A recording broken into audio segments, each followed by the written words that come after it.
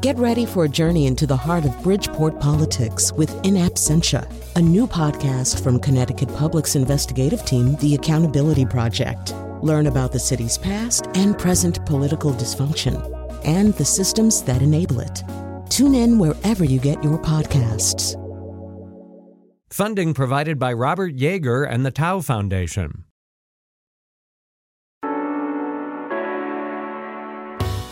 This is Where We Live. I'm David DeRoche, in for Lucy Nalpathanchel.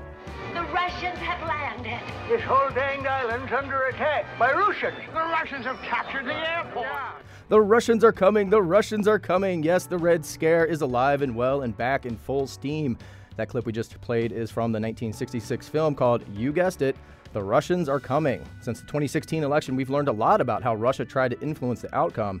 Groups with ties to the Kremlin created fake social media profiles and targeted Americans with fake news meant to sow chaos and undermine American democracy. But just how effective they were remains to be seen. But what about American interference in foreign elections? Since the CIA formed in the 1940s, the U.S. has interfered in more than 80 democratic elections, by one researcher's count. And that's on top of multiple military coups against democratically elected leaders orchestrated by the CIA, many of which the government has only publicly acknowledged in recent decades. And a lot of what we've done includes, wait for it, spreading fake news. But is it okay when the United States does it? We're trying to spread democracy and the values of a free society, right? So is it then justified? We want to hear from you. You can join the conversation at 860-275-7266. You can email wherewelive@wnpr.org or find us on Facebook and Twitter at Where We Live. Joining me on the phone from Athens, Georgia is Locke Johnson. He's a Regents Professor of International Affairs at the University of Georgia School of Public and International Affairs, and he's also author of a new book called Spy Watching: Intelligence Accountability in the United States. Locke Johnson, welcome to Where We Live. Thank you. Great pleasure to be with you. Well, it's a pleasure to have you on the show. So we talk about many Americans being stunned in recent revelations, the way the Russians attempted to influence the outcome of our election with the fake news, the fake troll accounts, all the various organizations that were created to do this job. But we have our own history of meddling in the elections. We talked about one scholar counted more than 80 times that we've done that since from 1946 to 2000. So is any of this new for them, for us? Tell us a little bit about that. Well, this kind of propaganda warfare has been going on for a long time. The CIA likes to put a nice glow on it by calling it perception management. But what we're really talking about here is propaganda, and both we and the Soviets and now the Russians have been doing it since the beginnings of the Cold War, right after World War II. Now, being an American citizen myself, I'd like to think that the United States was always on the side of the angels and only using propaganda for good causes. And indeed, there are some examples of that, which I'll be happy to talk about before long. But at the same time, we've also been involved in some pretty nasty uses of propaganda ourselves and been anything but with the angels. And one of the most classic cases, of course, is the efforts of the United States against Salvador Allende during the 60s and 70s in Chile. That was a very unfortunate use of propaganda and many other kinds of covert action because, after all, he had been elected in free and open elections by the people of Chile. And so we were really tampering, as Putin has recently, with democracy ourselves in our own hemisphere. Right, and we're going to talk more about Salvador Allende in the B segment, but take us through some of the other meddling that maybe you say is more aligned with American values. Like, what sort of things have we done that you think are helpful or just? Well, at our best, we have been supporters of democracy around the world. We understand, I think, that democracies are compatible with our form of government, and that if we can have more countries that practice that form of government, then the likelihood of war between the United States and those democratic regimes is much less likely than if they were some other form of government. So that's really been our effort throughout the years since the end of World War II to try and promote democracy, which I think is a good thing. I mean, if one values democracy, then one would like to see us have overt and, when necessary, even covert policies that support that goal. Let me give you a couple of examples. Right after World War II ended, we demobilized our troops and came home from Europe and got back to civilian jobs. And while that was going on, the Soviets kept their troops in uniform and sent their intelligence service, the KGB, out across Europe to rob banks and acquire funds any way they could to build up communist parties in Italy and France and everywhere else. And so we soon realized, and certainly by 1946, 47, that we had a struggle on our hands because Uncle Joe Stalin was not a nice man. In fact, he was a mass murderer, and he was making rather frightening speeches about having communism spread over the world. So Harry Truman, president at the time, ordered his brand new organization, created in 1947, the Central Intelligence Agency, to do what it could to help the Greeks and the Turks and people in Latin America and Asia and indeed around the world to resist these subterranean communist movements that were getting started. Of course, we were doing that overtly, too, through the Marshall Plan and Point Four and other overt programs of the Truman administration. So it didn't take long before the hot war in Europe was over in 1945, before we had a Cold War beginning with us against the Soviets. And at the time, thanks to Joe Stalin and his pretty awful rhetoric and some of the foul deeds that he was involved in, we realized that we were in for a real battle. And so we rolled out not only economic programs that we could use in Europe, the most famous being the Marshall Plan, of course, but also underground, the use of the CIA, particularly in most countries where this was going on, using propaganda to remind the people that communism was a failed future and democracy in support of the United States and the Brits and others was the real future that they should embrace.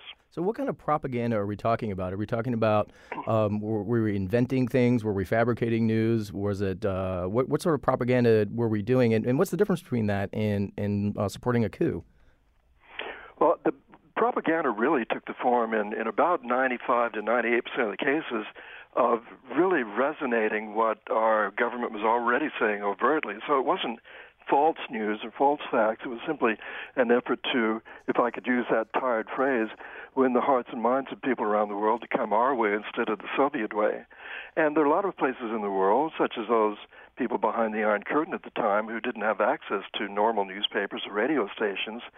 So the United States decided that we needed to beam in stories about what was going on in the West and how that contrasted with the Gulag, the prison system in the Soviet Union and the repressive government that the poor people there were stuck under. In a couple of percentage cases, there was some false propaganda, but pretty rare, really. The whole idea was to try and reach people with the message about the virtues of democracy compared to communism wherever we could do it.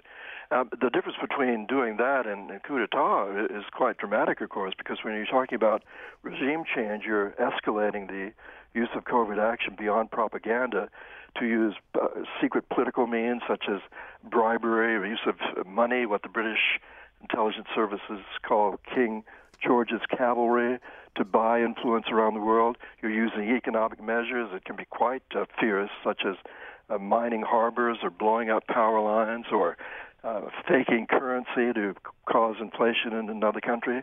And then the most dramatic of all, paramilitary operations in which you actually use military force, again, covertly or secretly, to bring about a regime change, maybe even by assassinating someone, or at least trying to. But at any rate, maybe using a local army to move out a leader that you don't like and replace him with one you do. And, while we were doing that, the Soviets were doing the same thing. We and the Soviets could not have an overt war because that would have been the end of civilization. I think both sides knew that, although we almost forgot during the Cuban Missile Crisis and stared into that abyss. But rather than use overt force, which would have been the end of all of us, we had a subterranean war between the KGB and the CIA to try and decide who was going to be the big dog on the planet, the communists or the democratic regimes. I wonder, with all the talk about fake news, you mentioned that majority of the propaganda that was spread at that time was generally were sort of talking points that were public. But whenever something was fabricated, I wonder what sort of effect that would have on the people when they realize, hey, this is sort of made up. Would that undermine U.S. foreign efforts?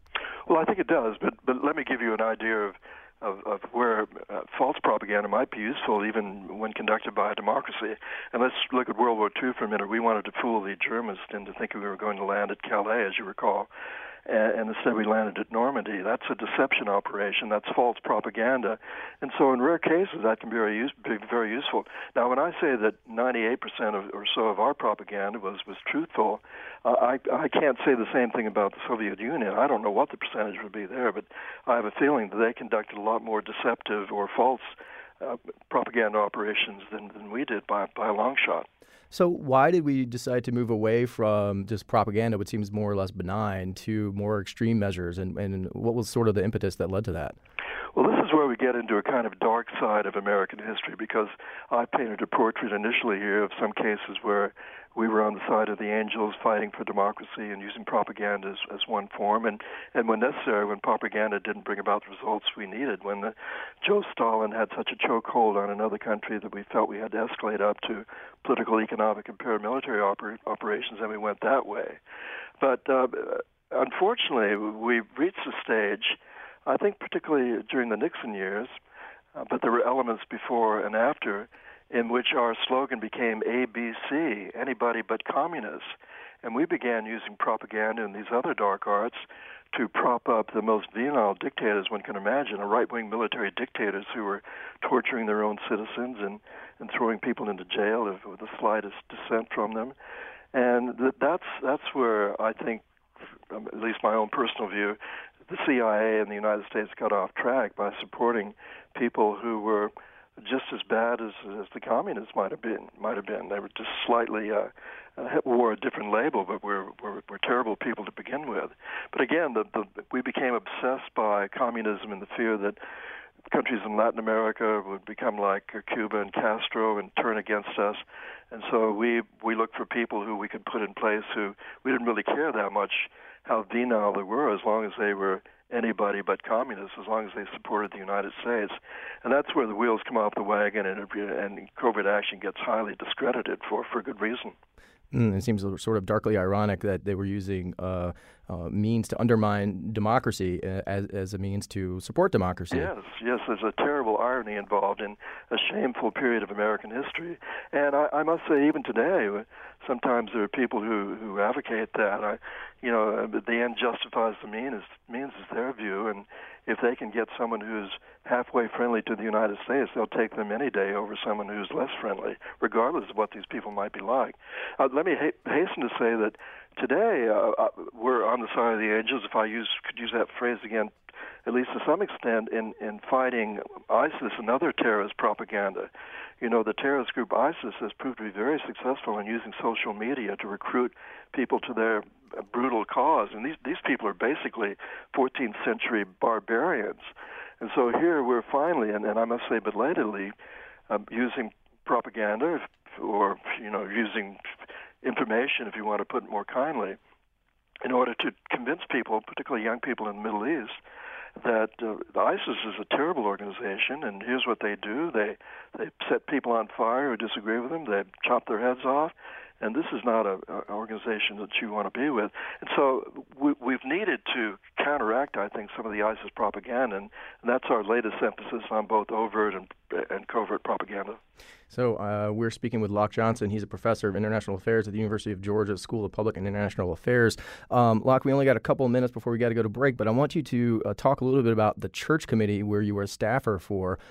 Explain to listeners what prompted the formation of that committee, what it did, and what was your role with it as a staff member? The Church Committee was composed of 11 senators, led by Frank Church, a Democrat of Idaho, and each of those senators had a so-called designee, which is a fancy name for an assistant, and I was Frank Church's assistant. And we came into existence by an overwhelming bipartisan vote in response to articles in the New York Times that were based on leaks from the CIA indicating the CIA had been engaged in spying against American citizens. So here we had that Orwellian nightmare of creating the CIA back in 1947 to help us shield ourselves from external hostile forces, and yet that same organization that we created turned against us and began spying on anti-Vietnam War dissenters, as did the CIA, as did the FBI and some other intelligence organizations. So what we tried to do is to dig into what was called Operation Chaos, a CIA spying episode, and after we turned that rock over, we suddenly, in the process of looking into other agencies, found many other programs that were just horrifying. Perhaps the most horrifying of all was the FBI's COINTELPRO operations, which also spied on anti-Vietnam War dissenters and civil rights activists, but went beyond that and tried to really destroy their personal lives. So it was a terrible series of wrongdoings that we were able to uncover. And at the end of the road, after looking at this for 16 months, we created a Senate Intelligence Committee to keep an eye on these agencies, and the House of Representatives did the same thing the next year. And I think, therefore, the state of accountability, though hardly perfect to say the least, is a lot better these days than it was prior to the Church Committee. So do you think the Intelligence Committee community is behaving better as a result of those efforts? I do, but there are some, and maybe we can talk about this later, there's some unfortunate exceptions to the rule.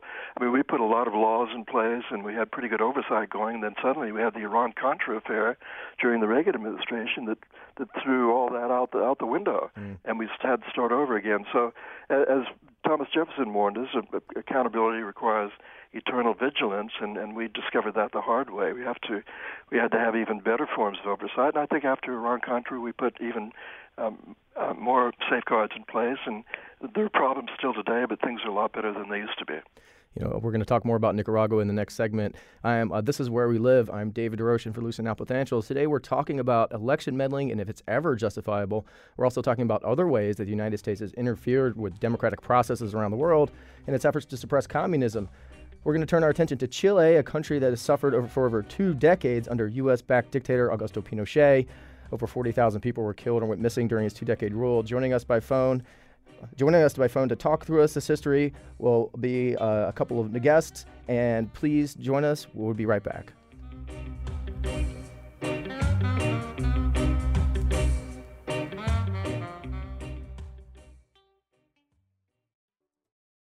This is Where We Live. I'm David DeRoche for Lucent Applethanchel. Joining us by phone is Locke Johnson. He's a Regents Professor of International Affairs at University of Georgia. He's helping us walk through the history of U.S. election meddling. We're going to dive into a more horrific case of election meddling and democratic process meddling, including the overthrow of an elected president of Chile and the installation of a brutal dictator. Also joining us by phone today at the moment is Peter Kornbluh. He's a senior analyst at the National Security Archive and author of the Pinochet File, a declassified dossier of atrocity and accountability. Peter Kornbluh, welcome to Where We Live.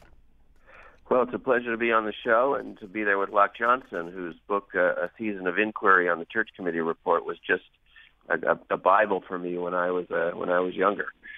Well, that's kind of you, Peter, and it's good to be on the program with you. Well, we're glad to have both of you with us. So I want to talk a little bit more about these interventions. Peter, tell us what you think. Should the U.S. intervene in these foreign elections? And we also want to reach out to our guests, reach out to the audience, to the people listening. Tell us what you think. Should the U.S. intervene in foreign elections? Tell us, or should we mind our own business? Join the conversation, 860-275-7266. Email wherewelive@wnpr.org, or find us on Facebook and Twitter at Where We Live. So we want to dig more into this. So Peter Kornbluh, you wrote your book on the Pinochet File about the overthrow of Salvador Allende in Chile in the 70s. Can you just break down for us who Salvador Allende was, and why was the government so opposed to him being the leader of Chile? Well, Salvador Allende was the leader of the Chilean Socialist Party. It was a strong party. He had been a candidate for president in 1958, 1964, 1970. And the United States, as Locke Johnson was describing, kind of saw itself in a pitched battle for the Cold War, but also in Latin America, where we considered this our backyard and presumed to kind of have a rather broad degree of hegemony over what went on in our quote-unquote backyard. We simply decided that we couldn't tolerate the free election of a candidate who would have a degree of independence from our political, economic, and military control. Salvador Allende was head of a coalition of progressive and radical parties that included the Chilean Communist Party. But, other countries had different political systems than we did. The Socialist Party was different from the Communist Party, and there were other parties involved. So the United States began to intervene in Chile's political trajectory very seriously during the 1964 election. The CIA actually paid for almost 50% of the Christian Democrat Party leader Eduardo Frei's campaign, along with buying radio stations, planting false articles about Salvador Allende, putting up hostile posters all over the city, the type of information warfare that went on in the old days before there was the internet and social media. And our candidate won. And then we spent, close to $1 billion in covert warfare and economic aid to try and keep that party of the Christian Democrats popular, only to find that the Chilean people did not agree with us. And we intervened again in the 1970 election with what the CIA called spoiling operations. Allende still won that election in 1970. And then, of course, the whole issue of information warfare wasn't enough, and Richard Nixon ordered the CIA to foment a coup that included a plot to kidnap and, in the end, assassinate the commander. Peter, are you there? I think we lost you for a second. Oh, Peter is out, but maybe we can bring in Locke Johnson. Locke, pick it up where he left off. Well, Peter was doing a marvelous job in explaining what was going on. I would simply add that once Allende won the election, even despite the best efforts we could put forward to stop him, we went after him full bore, and it became quite brutal. One of the methods was to try and cripple his economy so that would discredit him as president. And there was a cable that the Church Committee found that came from the U.S. ambassador back to the White House that said, we're going to destroy the economy in Chile. We're going to make sure that not a single nut or bolt enters or leaves the country. And one of the things the CIA did was to bring about a trucker strike that paralyzed the shipment of commerce around the country of Chile. And, of course, all of the terrible posters that we'd used to try and prevent him from becoming president, we then put up in criticism of his regime. So it got extremely ugly. And as Peter was talking about, we also began to orchestrate a coup against him, which eventually led to the murder by a faction that had been given funding for weapons by the CIA, the murder of Allende's top military person. And it's a wonder Allende escaped himself, because I think he was a target as well. So it's a pretty dark chapter in American foreign policy. Dark chapter indeed. We do have Peter back. Peter, I'm hoping the CIA wasn't listening and didn't knock you off to interrupt your comments. We haven't gotten quite to the end of that story, which is that we then pursued that very effort to unseat Allende until 1973, when we helped Augusto Pinochet, whose name became synonymous with vile human rights violations, to power, and he stayed as a dictator in Chile for 17 years. I should add this issue, which is very germane to our discussion, which is that I was able to unearth a document which the Church Committee never saw and didn't use in its report, where Henry Kissinger explains to Richard Nixon why it was necessary to undermine Salvador Allende, to make sure that he failed. And the reason was because he was democratically elected. He was a leftist who was democratically elected. And so if he succeeded, he would have what Kissinger explained to Nixon would be the imitative phenomena. Other countries, not only in Latin America, but in the NATO alliance, would adopt this formula of kind of coalition building on the left and gain popular support. And the United States would have little answer precisely because they were democratically elected. So in this first example, Kissinger argued and won the argument. We had to go in with, kind of guns covertly blazing and make sure that there was no successful model of the democratic election and successful governance, of a progressive coalition. I want to turn to the rest of Latin America because the United States does have a significant history there. The overthrow of Jacopo Arbenz from Guatemala in 1954, which eventually led to the installation of a dictator who, some might say it was worse than Pinochet, Rios Montt, who he was convicted of genocide. His regime murdered some 200,000 people. Most of them are Mayans. And basically what happened there was the United Fruit Company was worried about bananas, the banana industry being nationalized. And so the United States got involved to ensure that the business interests were maintained there. So I'm wondering what sort of, and also in Nicaragua with the Sandinistas and the Contras, how has, what other sort of legacy? Brazil in 1964 against Goulart, the coup against Goulart, which was CIA-inspired. You have a long history in Latin America of U.S. intervention to control the futures of those countries.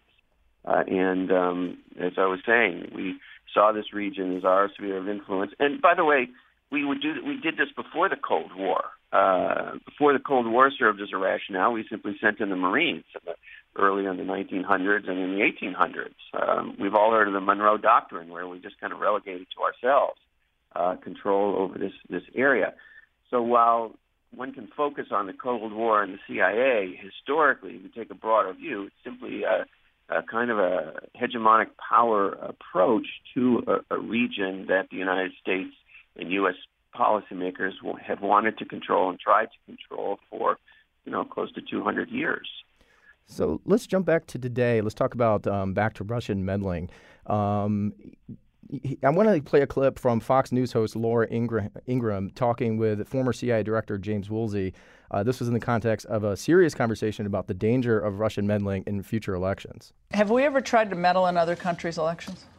Oh, probably, but it was for the good of the system in order to avoid the communists from taking over. For example, in Europe, in 47, 48, 49, the Greeks and the Italians, we don't do that now, though? We don't mess around other people's elections, Jim? Only for a very good cause. Can you do that? Do a Vine video on a former CIA director. Only for a very good cause in the interests of democracy. All right, thanks for being here. I would like to get your response, Peter Kornbluh, to that. The former CIA director sort of joking about meddling in elections today. What are your thoughts on that? I would guess that we do meddle in the elections of other countries today. I think we've been doing it all along with evolving techniques. It's harder without kind of some big scandal that forces a brave senator like Senator Frank Church to push, for information on this, to know what's going on covertly in this day and age. But I think one of the most important things about what's happened with the Russian involvement in our election here in the United States is that it's a learning and a teaching moment for U.S. citizens. Those who are aghast that the Russians might have swung the election to Donald Trump really understand the feeling that citizens in many other countries have had to have some external power come in and put their foot on the scales of the electoral process. And knowing what we know now and how it feels, I'm hoping that there'll be more of a public debate over the techniques the United States is likely using even today in other countries around the world, whether this is the right thing to do, an appropriate thing to do. So I want to ask Locke Johnson, where do we stand today? What sort of covert operations is the U.S. doing now to influence democratic outcomes? Well, I think Pete is exactly right. This is an opportunity for us to think more about whether or not we should be doing activities like this. And specifically to your question, the answer is we don't really know because these are highly classified activities. But every now and then, word leaks out that we continue to do these kinds of propaganda operations. During the Cold War, for a period there, we were putting 80 to 90 newspaper articles secretly into foreign newspapers as part of our propaganda efforts. And often those newspapers were in Germany or France or other fellow democracies. And one just begins to think that that's really inappropriate. If you apply the golden rule to foreign policy, which we rarely do, but we should, we probably should not be doing activities against others that we don't want done against us. When the Church Committee had public hearings about covert action and propaganda and so on, our key witnesses said that covert action should only be used in the most extreme cases as a matter of last resort. But instead, we use it routinely, and we also run into the phenomenon that's called blowback, where we will plant media articles overseas in various newspapers, only to find that our own reporters, who are, after all, overseas reporting on what's going on, reporting back these same propaganda operations in our own newspapers. So the CIA sets out to brainwash some foreign country, and that same story ends up back here in our own newspapers without us knowing its origin. David DeRoche for Lucy Nalpathanchil. We're speaking with Locke Johnson. He's a professor at the University of Georgia, and we're also speaking with Peter Kornbluh. He's a senior analyst at the National Security Archive. We're talking about election meddling and if it's ever justifiable. We want to hear from you. Join the conversation, 860-275-7266. Email at Where We Live. Email Where We Live at WNPR.org, or find us on Facebook and Twitter at Where We Live. I wanted to ask, there are a couple of things that we do know about recent incidents. For example, Robert Gates admitted in his memoir that the U.S. tried to oust Ahmed Karzai from Afghanistan in a failed coup attempt. And also, after the coup in Honduras in 2009, the U.S. publicly chastised the coup, but then continued to give money, fund Honduras for until 2016 with the tune of $200 million when the government there had been deemed illegitimate by the international community. So I'm sort of wondering, are these techniques that are happening now, do you feel like they are they softened? Are they more benign? Or are we still potentially supporting coups to overthrow people that don't align with our policies? If you're talking to me, I would say that most of our propaganda these days are really oriented toward counterterrorism, and one can make a strong argument that that's a good thing. After all, the ISIS group has no scruples about using the most venal forms of propaganda and other methods to recruit individuals to their terrible cause. And so if we respond by providing counter-information, a better sense of the reality of what ISIS is all about, one could argue that's a good idea. But I fear that we've gone beyond counterterrorism to do some of these old tricks in different countries around the world, too. And what I find particularly objectionable is when we put newspaper articles covertly into, say, der Frankfurter Allgemeine or a German newspaper or some other media outlet in a fellow democracy. I just don't see that it's any of our business to be tampering with fellow democracies. But when you're taking on the terrorists, that's a different matter. Oh, sorry, did we lose somebody? All right, so we are just having a little bit of technical difficulties. We're hoping that it's not some intelligence agencies messing with our show, because we are having a great conversation about the sort of the history of election meddling and if it's ever justifiable.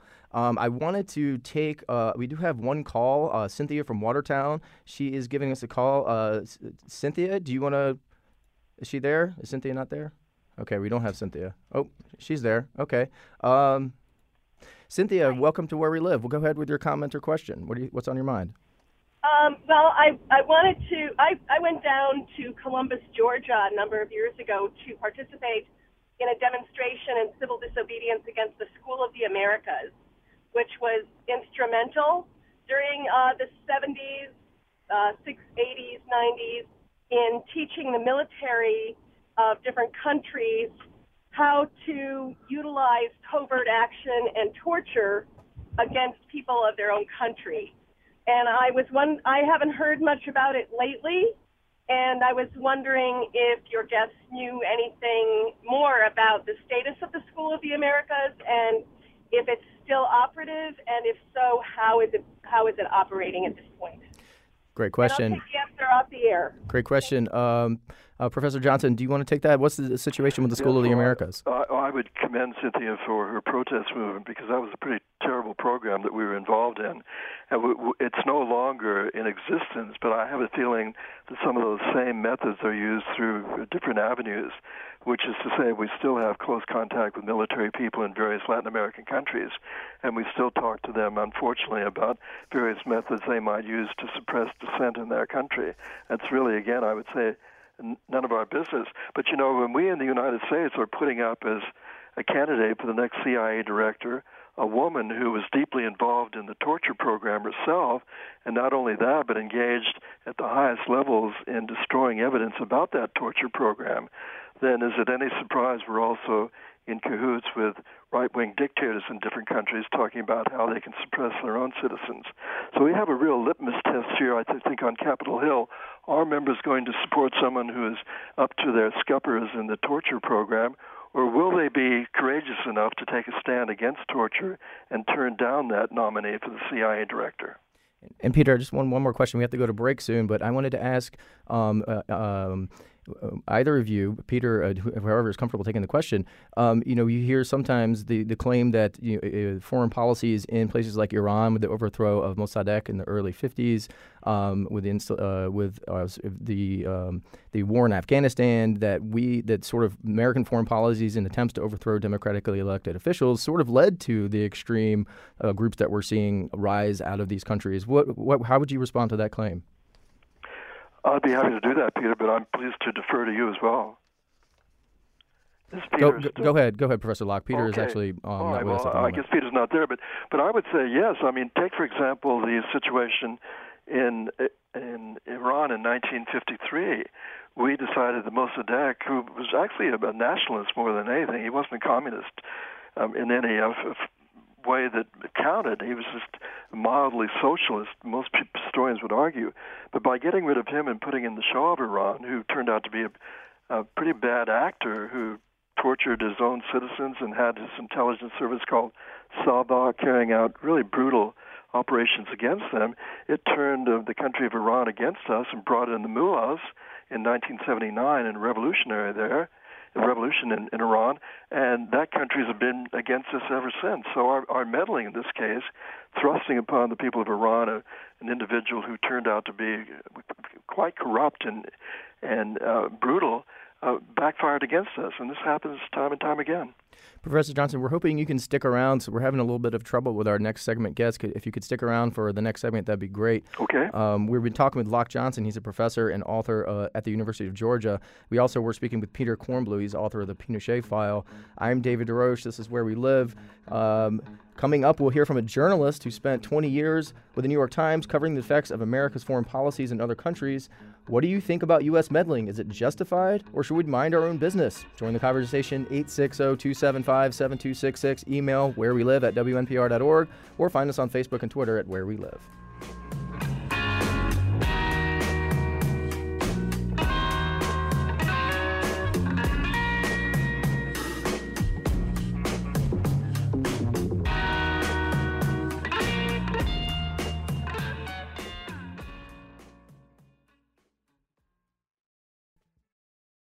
I'm David DeRoche, and for Lucy Nalpathanchel, this is Where We Live.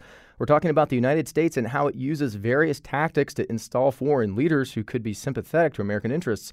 What those interests exactly are is hard to tell. Is it for democracy, or are there other motives at play? It's also hard to tell because of how we get information. So with us now to help us unpack the media's role in these foreign policies is Stephen Kinzer. He's a senior fellow at Brown University's Watson Institute for International and Public Affairs. He was a foreign correspondent for the New York Times for over 20 years, and he currently writes a column on world affairs for the Boston Globe. He's also the author of numerous books, including Bitter Fruit, All the Shah's Men, among others. How important is it to spread democracy? Is the U.S. brand the best brand? Should the media be a champion of establishing democracy, or should it be an unbiased observer, a seeker of truth? Join the conversation, 860-275-7266. Email wherewelive@wnpr.org, or find us on Facebook and Twitter at Where We Live. Stephen Kinzer, welcome to Where We Live. Good to be with you. Thanks so much for joining us. Hopefully, we won't experience any more technical difficulties. It's hard not to see the irony in doing a show about CIA manipulation of elections and having so many technical difficulties. But anyway, we'll jump right in. You've written a lot about the U.S.'s history of political and electoral intervention, both as a journalist, covering it contemporaneously, and as a historian. Just broad strokes reflections on some of the points that our guests were bringing up earlier. What are some of your takeaways of this conversation? The United States has intervened in more countries more frequently, further away from our own borders over a longer period of time than any other country. So a regime change is us. Interfering in elections is us. We invented the game, more or less, in the modern world. it's a little bit odd, naturally, for people in other countries to hear the United States crying out in pain, crying foul after we believe that some outside force has tried to influence our elections. You can imagine people in countries where democracy has not been allowed to flower because of American intervention, rolling their eyes when they see the United States howling in pain and protesting elections interference or other kinds of political efforts aimed at shaping our political system. The United States really believes that there's only one good way to run a country. It's the way we do it. And we judge other countries by how close they come to our model. We also believe that we have a sphere of influence that includes effectively the entire world. Our sphere of influence goes right up to the borders of China and Russia. Outside of those two countries, we consider all the rest of the world to be our sphere of influence.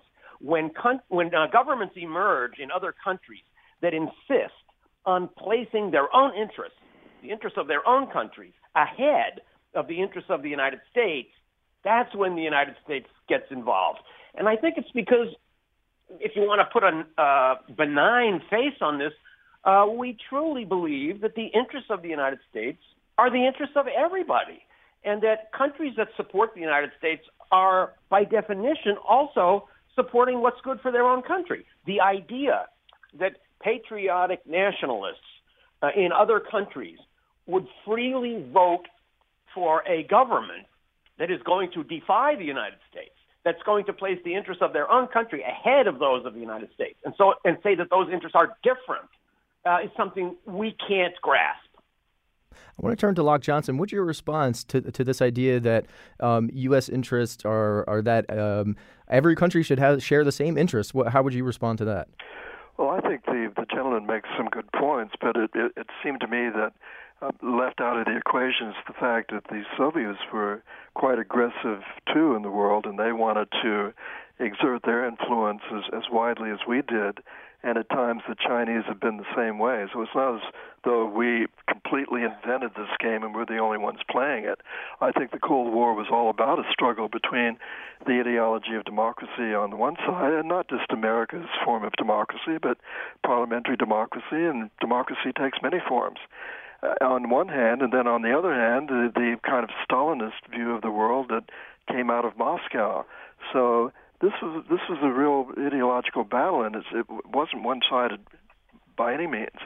And I would argue that there is a virtue in trying to help democracies take root in different places.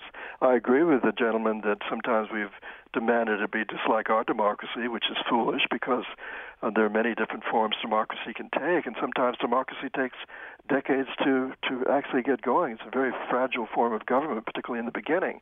But I think supporting democracy, it strikes me as being much more sensible than allowing communism or totalitarian regimes to take root and completely destroy the liberty of the citizens of those countries. So I want to continue this conversation, but I do want to get to a caller. Tarrington is calling from Hampton. Tarrington, go ahead with your comment or question. Hi. So as a student, I worked on George Kennan a fair amount. And I guess his take is interesting to bring in, partially because he was very much involved in the game of modifying the elections. His fingerprints are over the 48 Italian election, a lot of what goes on in Southern Europe in the beginning of the Cold War. But he gets out of it, I think, basically because he realizes that he can't discern an American interest to work toward, and given that, he's kind of increasingly disillusioned with our ability to do anything positive toward our own interests by meddling. So what do you think? Do you think that our interests are generally shared by other countries, or is it okay to have countries that have different interests? I think our view of our interests is so amorphous and unarticulated that it's very difficult for us to actually be effective. And I think I mean, I think the idea that democracies support each other and so on and so forth is has been put to the test by the degree to which American democracy has shown itself not to be able to choose the best path. Tarrington, thank you so much for your call. We only got a couple of minutes. I want to turn to Professor Locke. Can you just give an idea of how effective propaganda can be? You mentioned blowback. What kind of fallout can happen by the effects of our interventions? David, it's very difficult to measure the effects of propaganda. I've spoken to some Russian dissidents who, after the Cold War, came over to this country, and they told me that some of the CIA propaganda coming in, copies of Solzhenitsyn's Gulag, for example, or copies of Newsweek or Time magazine, sort of kept a spark of hope alive in them as they had resided behind the Iron Curtain. But I must say that's a fairly feeble outcome for all the billions of dollars we spend on propaganda. I personally just don't think it's been all that effective, and I like the standard that witnesses before the Church Committee offered, and that is we should use these operations only in the most dire circumstances instead of making it a routine part of our foreign policy, especially targeted against fellow democracies, which we continue to do, and it's quite objectionable, I think. I want to turn back to Stephen Kinzer. Stephen, you've covered this as a journalist. You were in Nicaragua when the Iran, when the Contra affair took place. What was you like covering the Sandinistas in Nicaragua as a journalist, trying to wade through propaganda, trying to sift truth from fiction? What was it like for you working in that time in that area? That was, of course, a classic example of the United States deciding that a country was not following policies that we approved of. Again, this was in the context of the Cold War. Nicaragua, in some ways, is the equivalent of Syria today in the sense that the war going on in that country really had nothing to do with that country. The Nicaraguan Civil War was not about Nicaragua. The Syrian war is not about Syria. This is all about outside players finding an arena in which they can fight for their own interests. So it's most unfortunate for any country when it winds up being the arena for big power conflicts.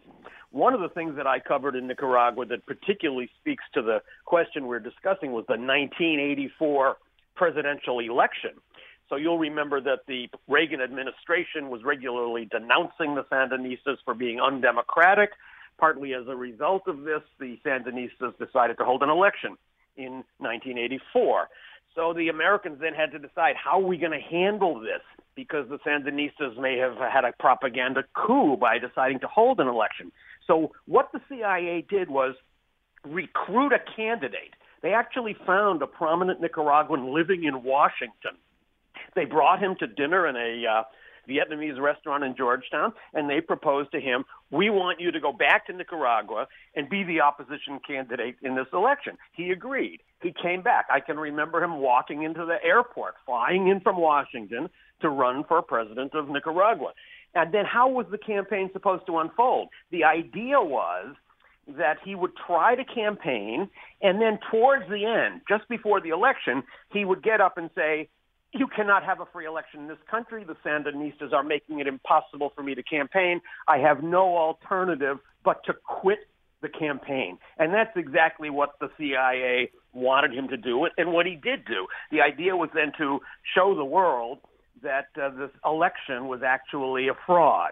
But that entire process, the recruitment of the candidate, his provocative statements provoking repression from the Sandinistas, and then his decision dramatically to withdraw from the election and denounce the lack of democracy in Nicaragua was all according to a script that had been prepared in the United States.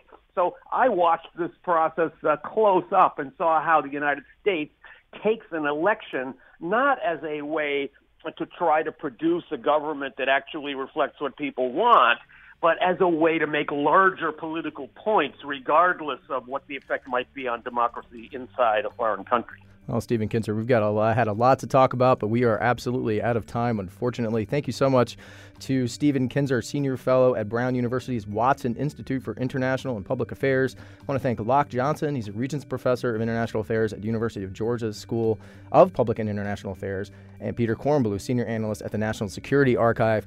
Thanks so much to our guests for joining us. This is Where We Live. I'm David DeRoche. You can follow us at Where We Live at and email us at wherewelive@wnpr.org. Want to thank everybody for joining us this afternoon. Locke Johnson's new book is called Spy Watching, Intelligence and Accountability in the United States. Got to thank some people. This episode is produced by Carmen Baskoff. Our technical producer is Kyone Wolf. Our interns are Julius Brown and Garnet McLaughlin. Thanks so much for listening.